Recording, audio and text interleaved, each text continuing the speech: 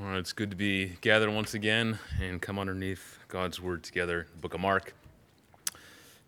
There's a general reality that all of us know well in this world, and that would be that the teacher is greater than the student. Right? That's what makes them a teacher.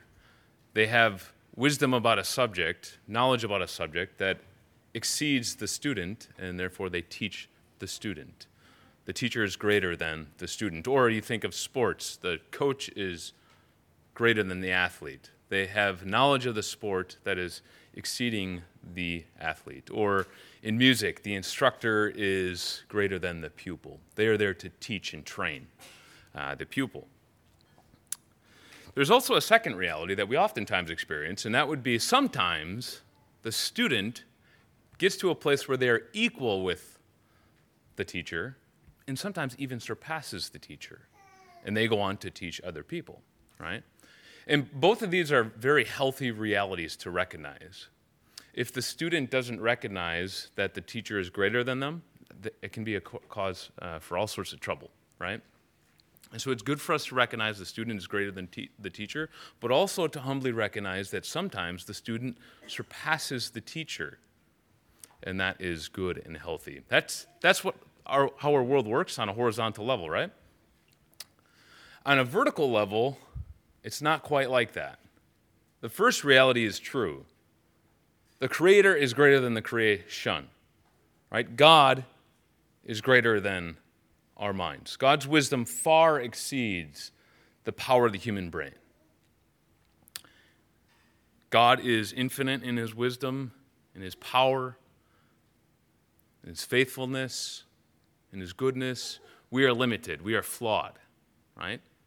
And it's good for us to recognize that. The second reality is never true in a vertical relationship, right? We will never exceed God's wisdom. That will never happen. If it did, it would make us God.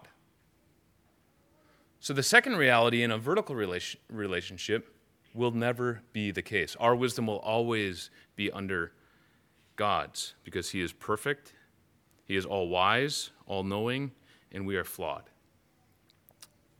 Now, the sooner we get that and grasp that, actually the better it will be for us, right? It will lead to freedom in the world if we can grasp that and embrace that God's wisdom is greater than ours, that God's ways are far beyond what we could ever think. Our opinion is not needed for God.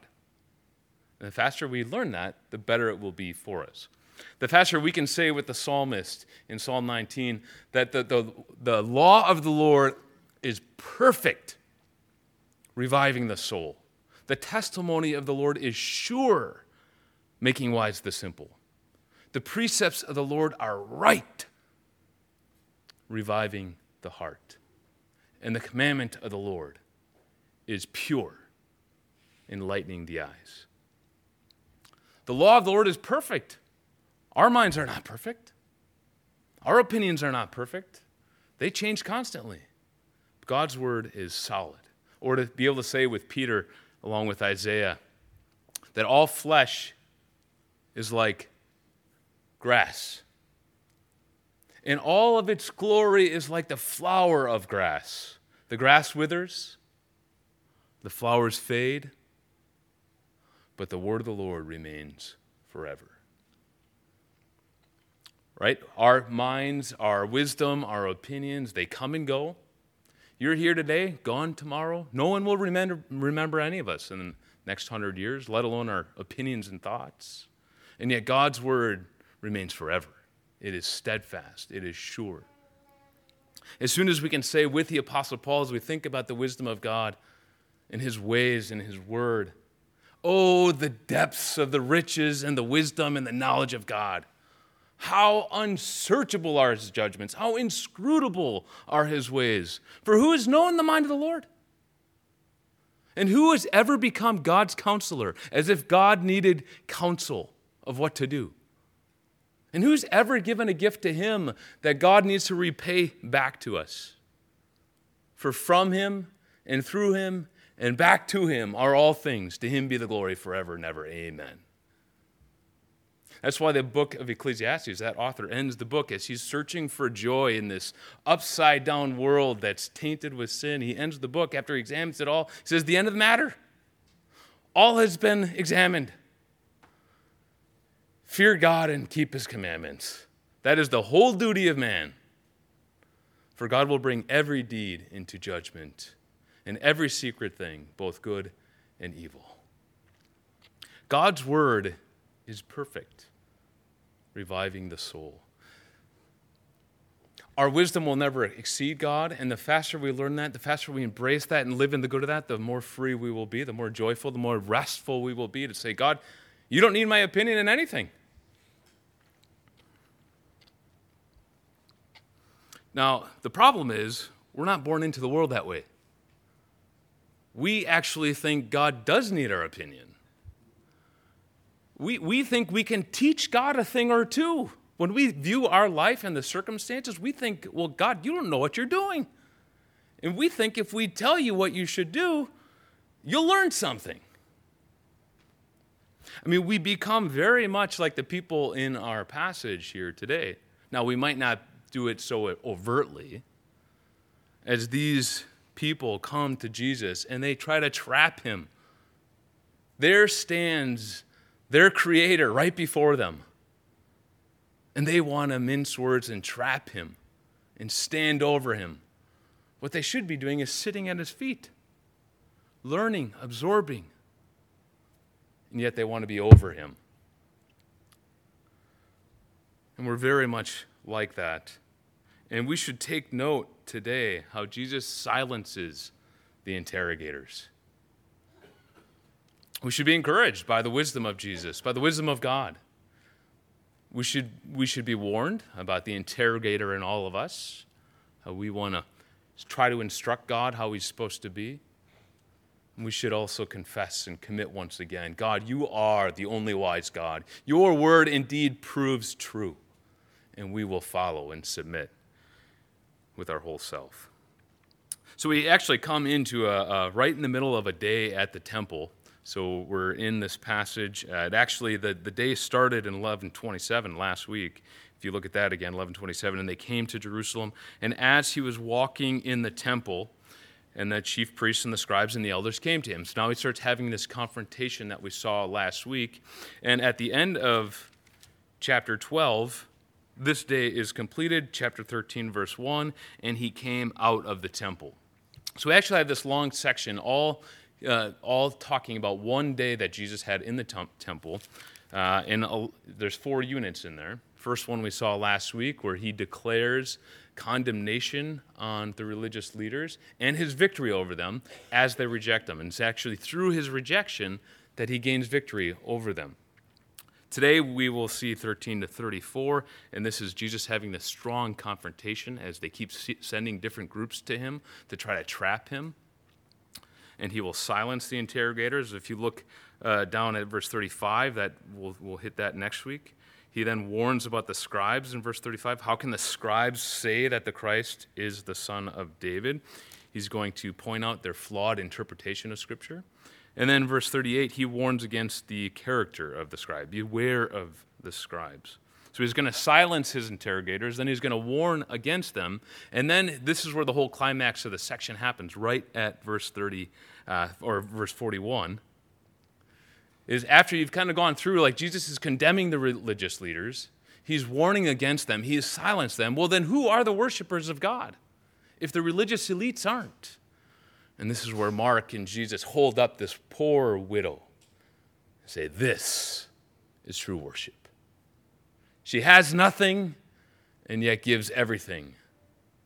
She doesn't stand over God like the religious leaders want to do. She comes under God. She doesn't exalt herself like the scribes do and is self-intoxicated, but she's self-giving, self-offering of her whole self. So that's really, I think, where the whole climax of this whole day of teaching is to tear down the ways of the religious leaders, to demonstrate that that's not true worship. It's empty, self-exalting, and to hold up this woman, this poor widow. We're not going to cover all that today, obviously. We're just going to hit verses 13 to 34. where we see that true worshipers, they're not like the religious leaders who want to stand over God, stand over God's word. Instead, they come underneath God, like the poor widow. So we'll work through these scenes. We have here, a pretty in-depth passage. It's a unique one. It's kind of cool because you can easily teach the whole day at the temple, and you'll kind of get one theme. But you can also teach easily each individual scene here, and you're going to get a slightly different flavor. But that's why you want to see the whole thing. We have a good 3-hour sermon here. We'll do 30 minutes, so can't hit it all. I'm not going to dive in really deep onto each section. We'll just kind of hear the overall what's going on as it's pointing forward to who the true worshipers are those who come underneath God's word. So let's check out the first trap that's set, verse 13. They sent to him, this would be the Sanhedrin, the chief priests and the elders and the scribes that we saw last week. They sent to Jesus some of the Pharisees and some of the Herodians to trap him in his talk. And they came and they said to him, "Teacher, we know that you are true, and you do not care about anyone's opinion. For you're not swayed by appearances, but you truly teach the way of God. Is it lawful to pay taxes to Caesar or not? Should we pay them or should we not?" But knowing their hypocrisy, he said to them, "Why do you put me to the test?" Pause there for a minute. You can hear this. On the surface, it almost seems like they're coming with an honest question. Of course, Mark tips us off right away. They're coming to trap Jesus, which we've already seen that happen throughout the book. Chapter 8, they tried to trap, the Pharisees tried to trap Jesus, but he left, if you remember that. Chapter 10, they try to trap him with this question about divorce, but he triumphs over them there. Chapter 7, they accuse Jesus of being unclean. Chapter 3, they accuse Jesus of working with Satan. So they've been about this the whole book. And as soon as you read it, you can almost listen to the first readers as someone's reading it, and they're huddled up in a small room as someone's reading it out, and the Pharisees come to them, and they're, "Boo!" Right? It's not these guys again. So you know that this is not a sincere question. He even tells us further in verse 35, it's hypocrisy. Why do you put me to the test? So what is the trap? Well, you actually see it in the two groups that come to Jesus, the Pharisees and the Herodians. So these two groups are actually opposed to one another politically and theologically. But they'll come together as allies for the sake of having a common enemy, which is Jesus. And they both want to destroy him, so they'll come together not to work out their differences, but to come against Jesus and try to trap him. So the issue is the Herodians believed theologically and morally that the Jewish people were supposed to pay taxes to Caesar, that God would bring his grace through that, and they should do that. The Pharisees were very strongly opposed to paying taxes. After all, Israel was the land that God had given them. Why would they pay a foreign invader to allow them to worship there and live there? So the Pharisees were actually the majority voice, and they taught that it was theologically and morally wrong to pay taxes. So they had a huge faction here on whether or not we should pay taxes, and they constantly fought over it. And yet here they're coming to try to trap Jesus, because how does he answer that without upsetting someone? You see, if he says, yes, you should pay taxes, well, then the Herodians can just run over to the government leaders and say, look, he is trying to start a revolution. He's trying to go against the government, and they can get him imprisoned. Or if he says, no, you don't have to, if he said don't have to pay taxes, the Herodians would go to the government. If he said you should pay taxes, now I'm getting confused. Oh yeah, then the Pharisees, which is the majority voice, are going to be very upset, and all the people that follow after the Pharisees' teaching, which is the majority, are going to say, forget this guy. We're not listening to him anymore. He's trying to make us sin by giving taxes to the evil empire over us. We're not doing that because we're God's people. We're separate. And so what is he going to do? He's trapped. It's locked and sealed. He's standing on a landmine. And so he continues, verse 15. But knowing their hypocrisy, he said to them, why do you put me to the test? Bring me a denarius and let me look at it. And they brought one, and he said to them, "Whose likeness and inscription is this?" They said to him, "Caesar's."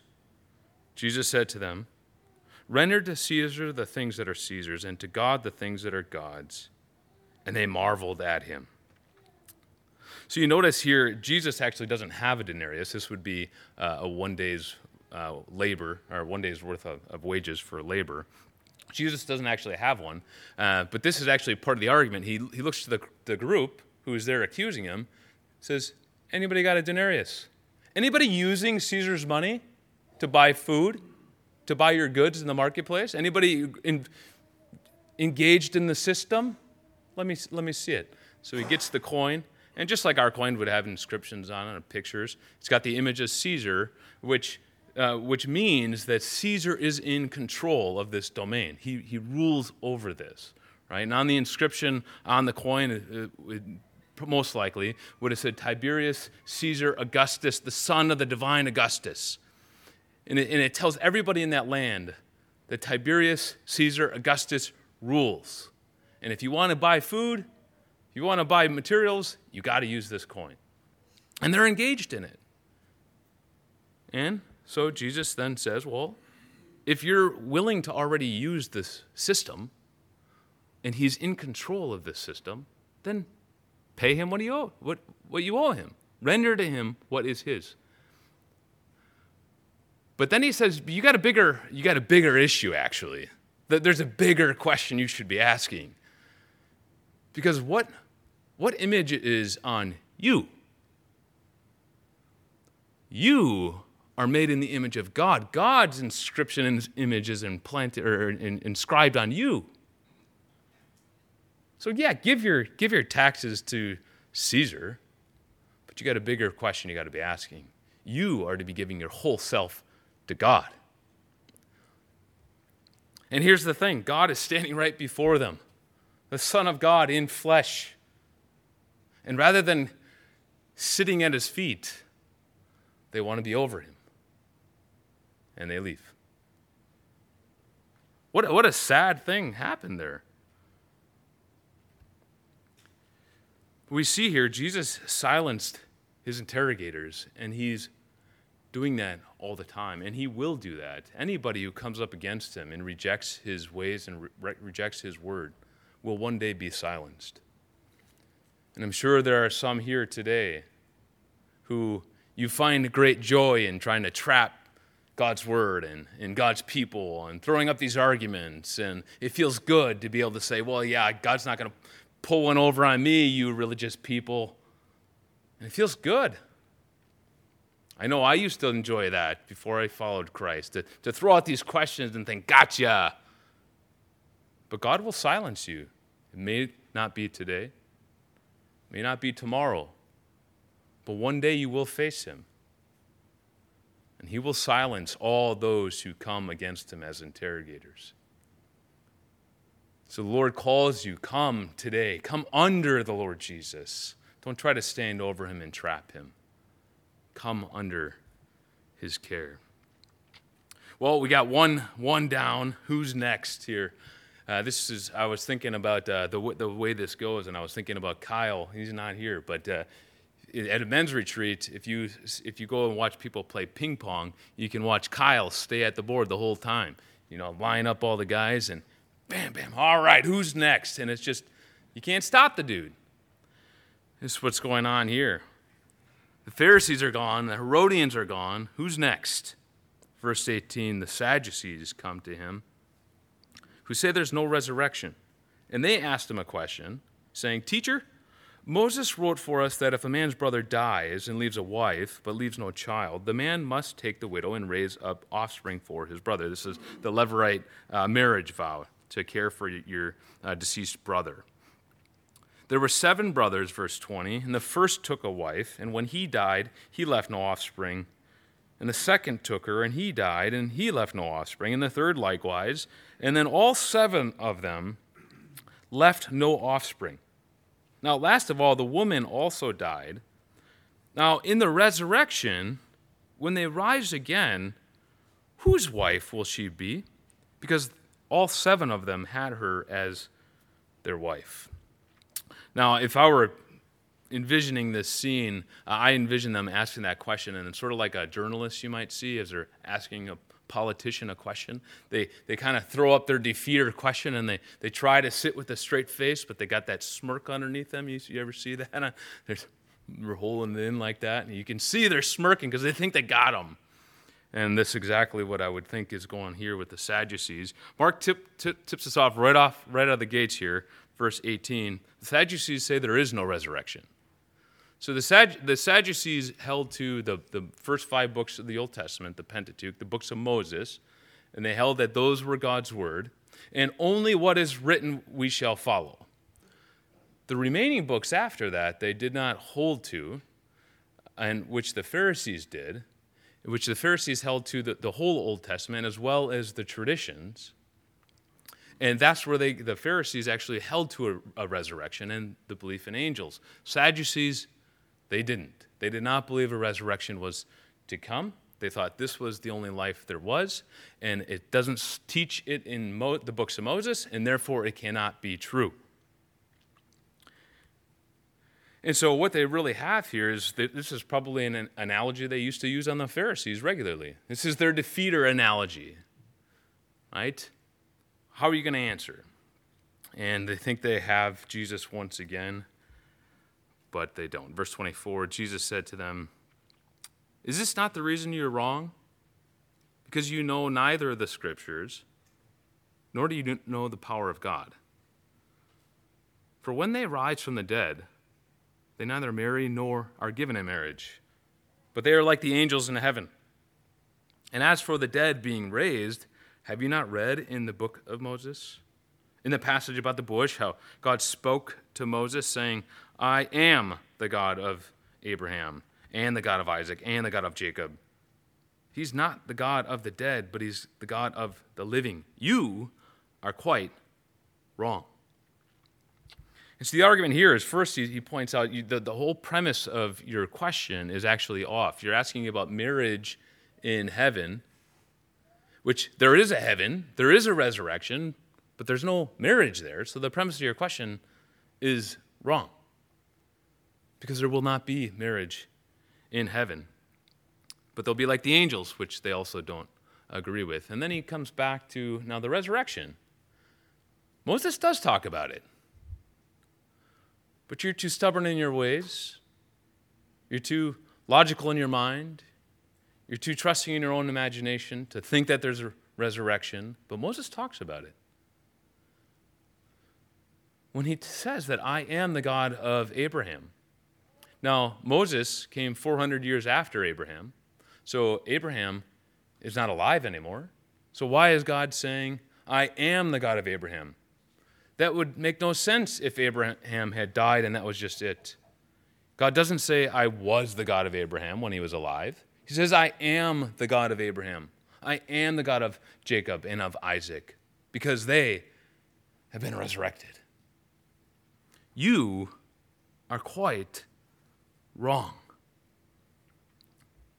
What strong words there that Jesus gives.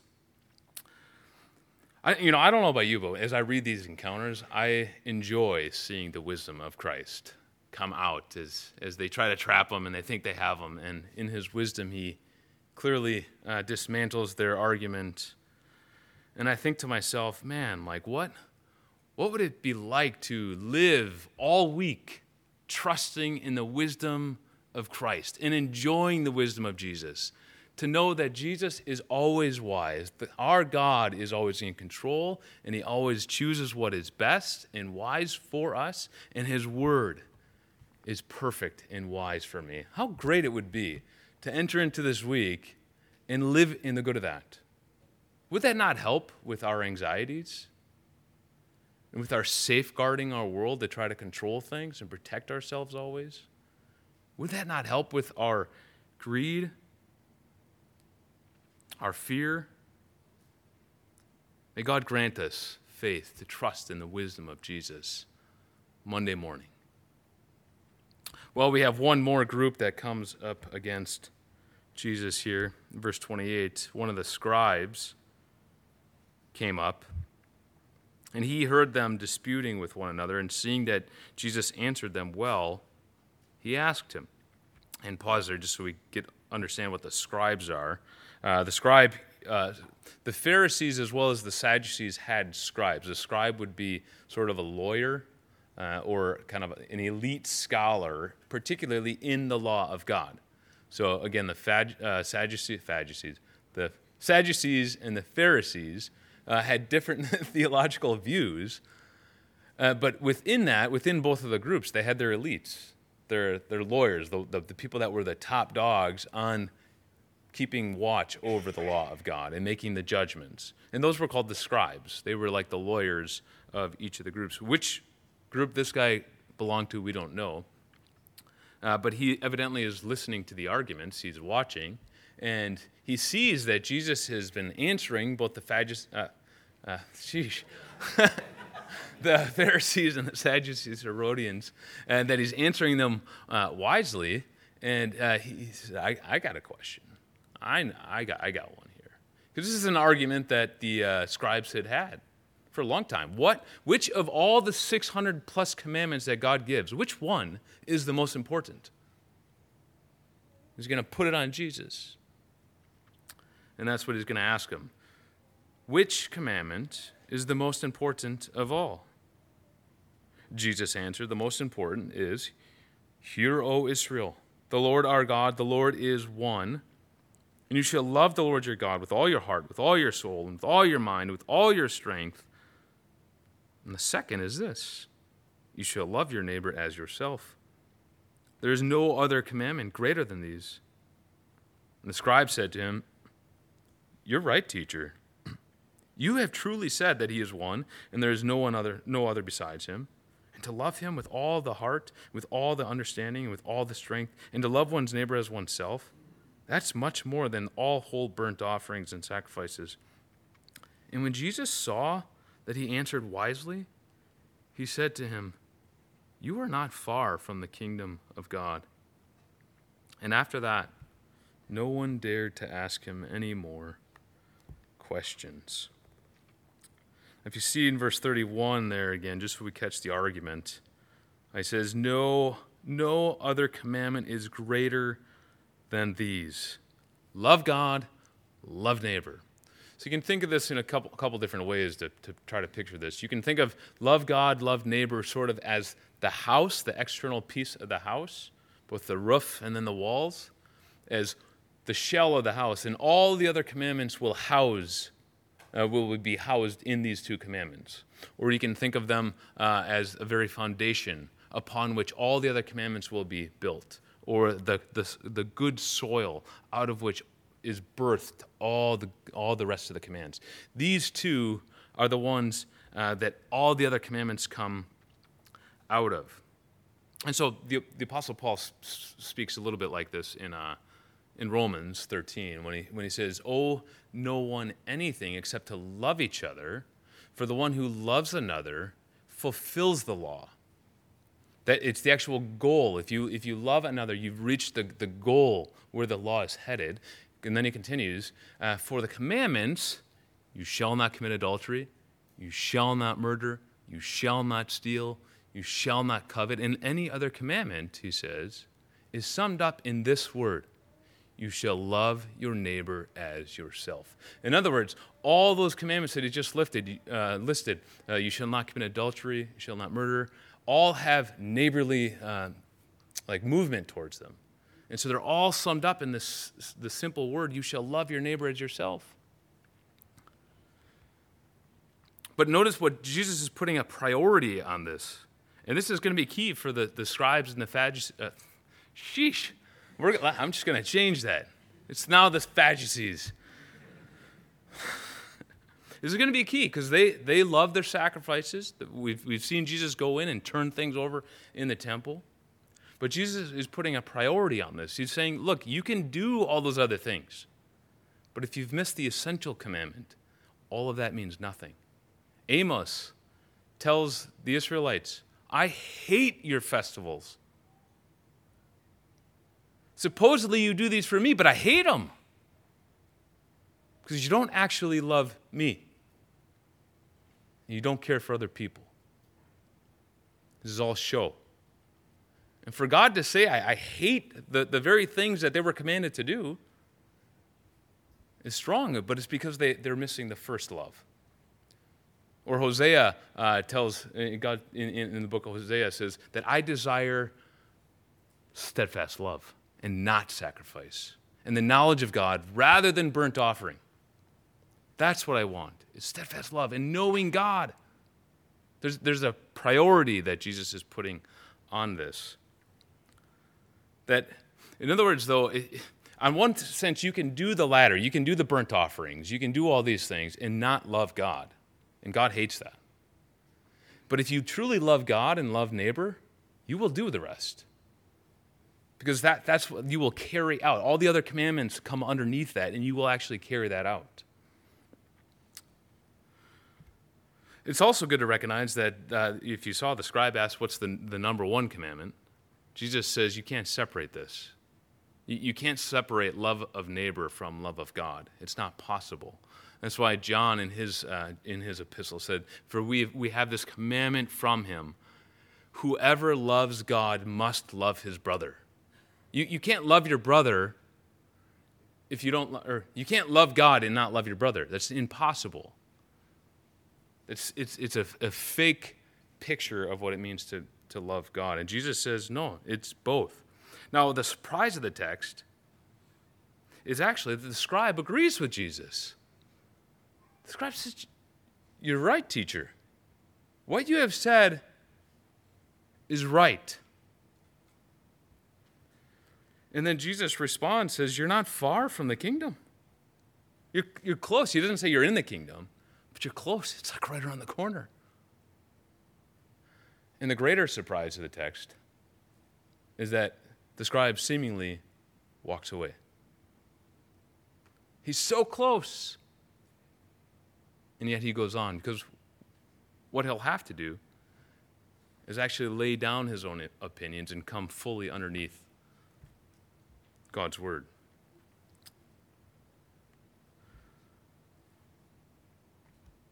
Now, I think where the saddest part of this passage is actually the very last line. After that, no one dared to ask him any questions. Now, in one sense, that's triumphant, right? Jesus silenced all his interrogators. That's good. But the sad part is they have the Son of God standing right before them. And rather than come underneath them, that's not what they want. They want to be over him. And if they can't be over him, they can't trap him, they can't beat him, then they just move on. That's a sad, sad thing. And the hard part is, I want to point my finger at them and be like, man, I'm so glad that I would never try to tell God the way he needs to be, or try to trick him, or try to say, no, this is the way the world needs to work. These are my opinions. But I'm really not that far from these guys. And so the question I was asking myself, in what ways and what reasons do I try to place myself over the Word of God? As if God needs to go by my opinions and my views. Why would I do that? I came up with 14 reasons why I do that. I'm not going to do them all. You can do that in small group if you like. But let me just say, I'm afraid sometimes of what God would call me to.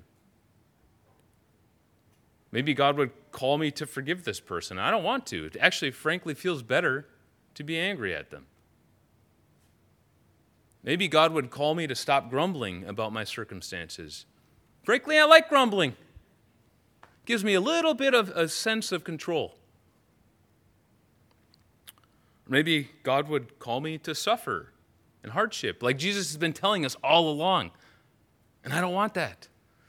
So it's easy to just play loose and fast and soft with the Word of God rather than come all the way underneath it. Because then I feel safe and I feel in control. Or the powerful voice of the culture can tempt us to play soft with the Word of God and want to stand over it. Obviously, we know all the talk about sexuality and gender. But also use of language, use of money. What should it look like to live in this world? The power of the culture can move us in ways to be soft with God's word. And sometimes, it just feels better in the short term to keep my opinions and to go my way than God's ways. I can pursue the pleasures of life. I can do what I want, and I can actually enjoy what we might call tolerable sins. And I can enjoy pride. I can enjoy grumbling. I can enjoy greed. I can enjoy lust. As long as I don't let it get out of control, I can enjoy it. When God's word tells me to flee all of that with everything I have. So it feels safer to stand over God's word. Yes, there's a Pharisee and a Sadducee in me still. But the great news is the Lord's table reminds us that we're accepted before God not because we're so different than the Pharisee, but that in spite of the fact that I am just like the Pharisee, Christ came and he died to pay for those very sins, to pay for the way that I want to tell God how he needs to be and how my world needs to be. And it's because yet I'm still like that, Christ died, and we are accepted before God. As we partake of the Lord's table this morning, let us be reminded that we're accepted before God, not because we're so different from the world, but because even though we live very much like them, sadly, many times, Christ died in our place.